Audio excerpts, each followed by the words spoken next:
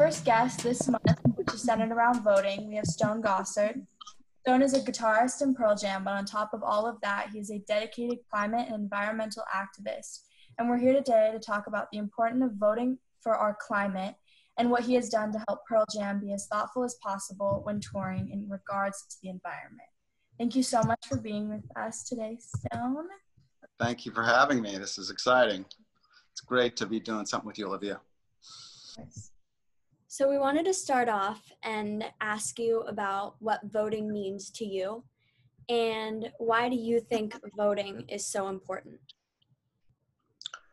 I'm not the best voter. I've definitely missed some elections. As a kid, I don't think I took it that seriously, and I think I was probably a little cynical about it.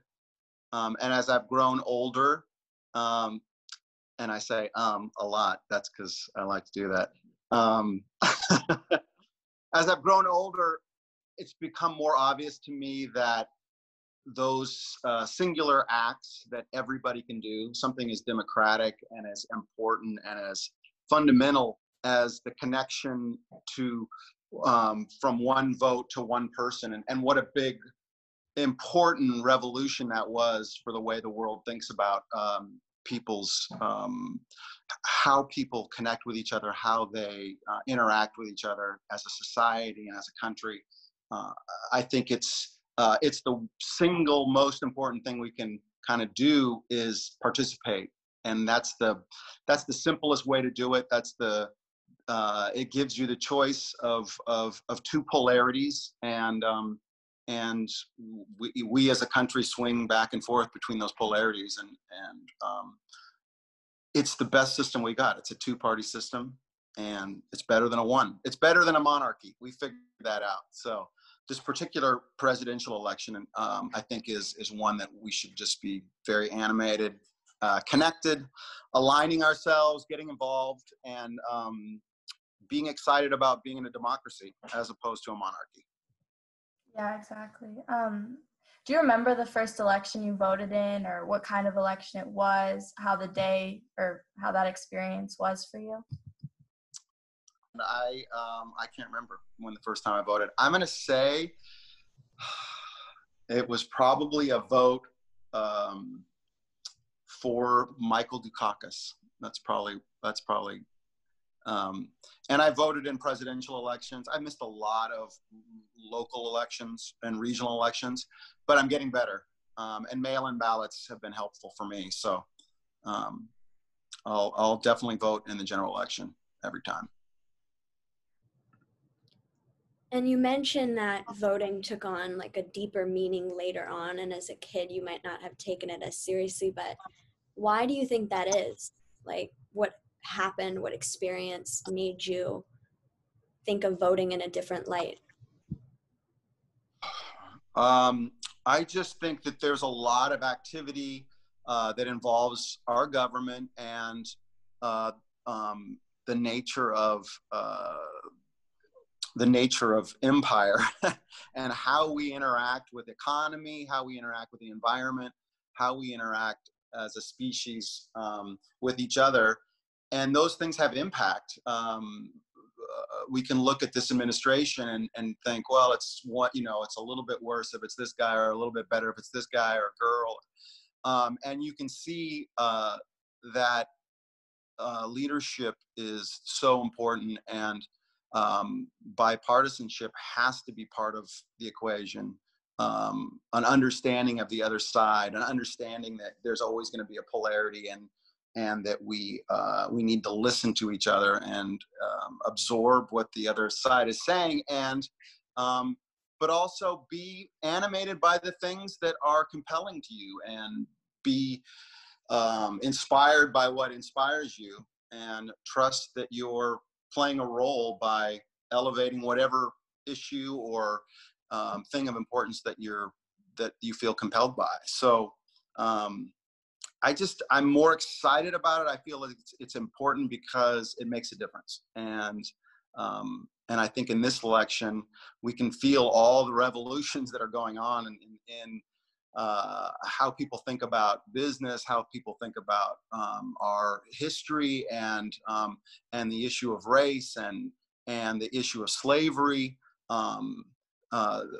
Big, fundamental, important psychological issues that have been, are embedded in our psychologies because of our history in this country. So there's a lot to be interested in, and there's a lot to work through, and we need everybody to participate and be part of that conversation to be a healthier country. And I think we could be. Mm-hmm. So we just finished, August, we focused on our environment, and when we're coming into voting, there's just so much intersectionality. And like I said earlier, voting for our climate is so important. And you've been such a leader when it comes to the changes that Pearl Jam has made around conserving the environment. Could you talk a little bit about what these are and how you went about bringing these ideas to the band, and why you felt it was so important as a band member to take on this role? I think first and foremost, I was interested in it. I was compelled by it. I thought it was I felt interested and compelled by it. So as I learned more about it, I learned sort of how a lot of different people are taking action, or and particularly collective action is what I'm most interested in terms of how we as a band could use our platform to express some form of self-regulation in regards to the environment, or making efforts that are impactful, and that if other businesses would follow suit and play along, or even better sort of benefit from, that we could make an impact. So the main thing that I've been focused on the last 10 years with Pearl Jam is just acknowledging our carbon footprint, stating for the record what it is when we tour, and then doing my best to find avenues that mitigate that carbon at a later date. A lot of what we've worked on, and a lot of things we've done, is reforestation projects, or protecting ecosystems that were endangered.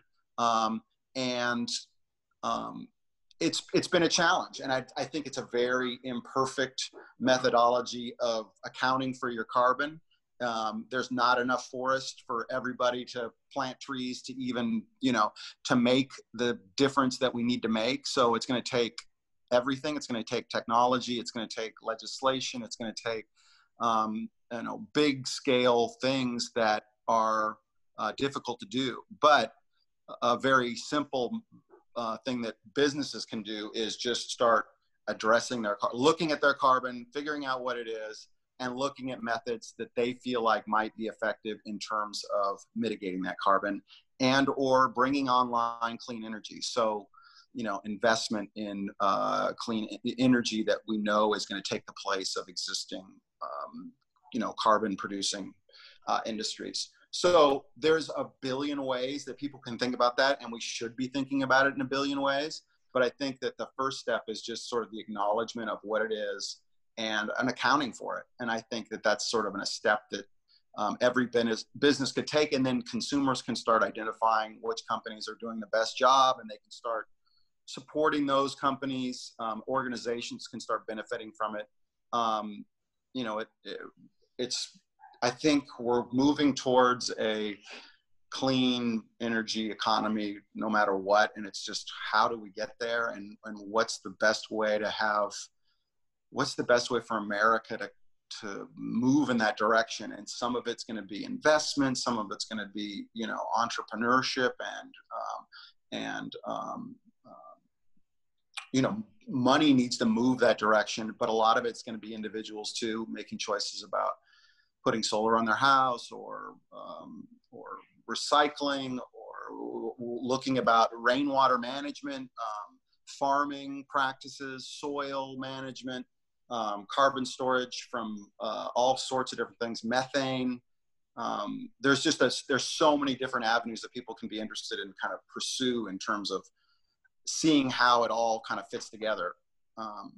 So that's what we've tried to do, basically. And you guys have been a band for 30 years now. You've cared deeply about these crucial environmental changes that you just mentioned. Looking at the present day, do you feel hopeful about the direction that climate justice organizations and activists are taking to improve the living conditions for our planet? And do you see improvement in terms of the solutions to these problems that may have also been around 30 years ago? I'm an optimist in general. So I think I tend to stay that way. And I tend to think even when times are volatile and there's a lot of disruption and a lot of uneasiness and fear and change, shifts in our societies and the way we think about ourselves as human beings and how we think about ourselves as,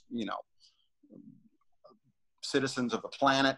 I'm optimistic. I think that the issues that are evident and on everybody's mind right now are very, very important issues, and that's why they're right here. Is they're coming due. They're coming to a place where we need to look at them and find new ways to understand history and understand our connections with each other and how we operate as a government and citizens.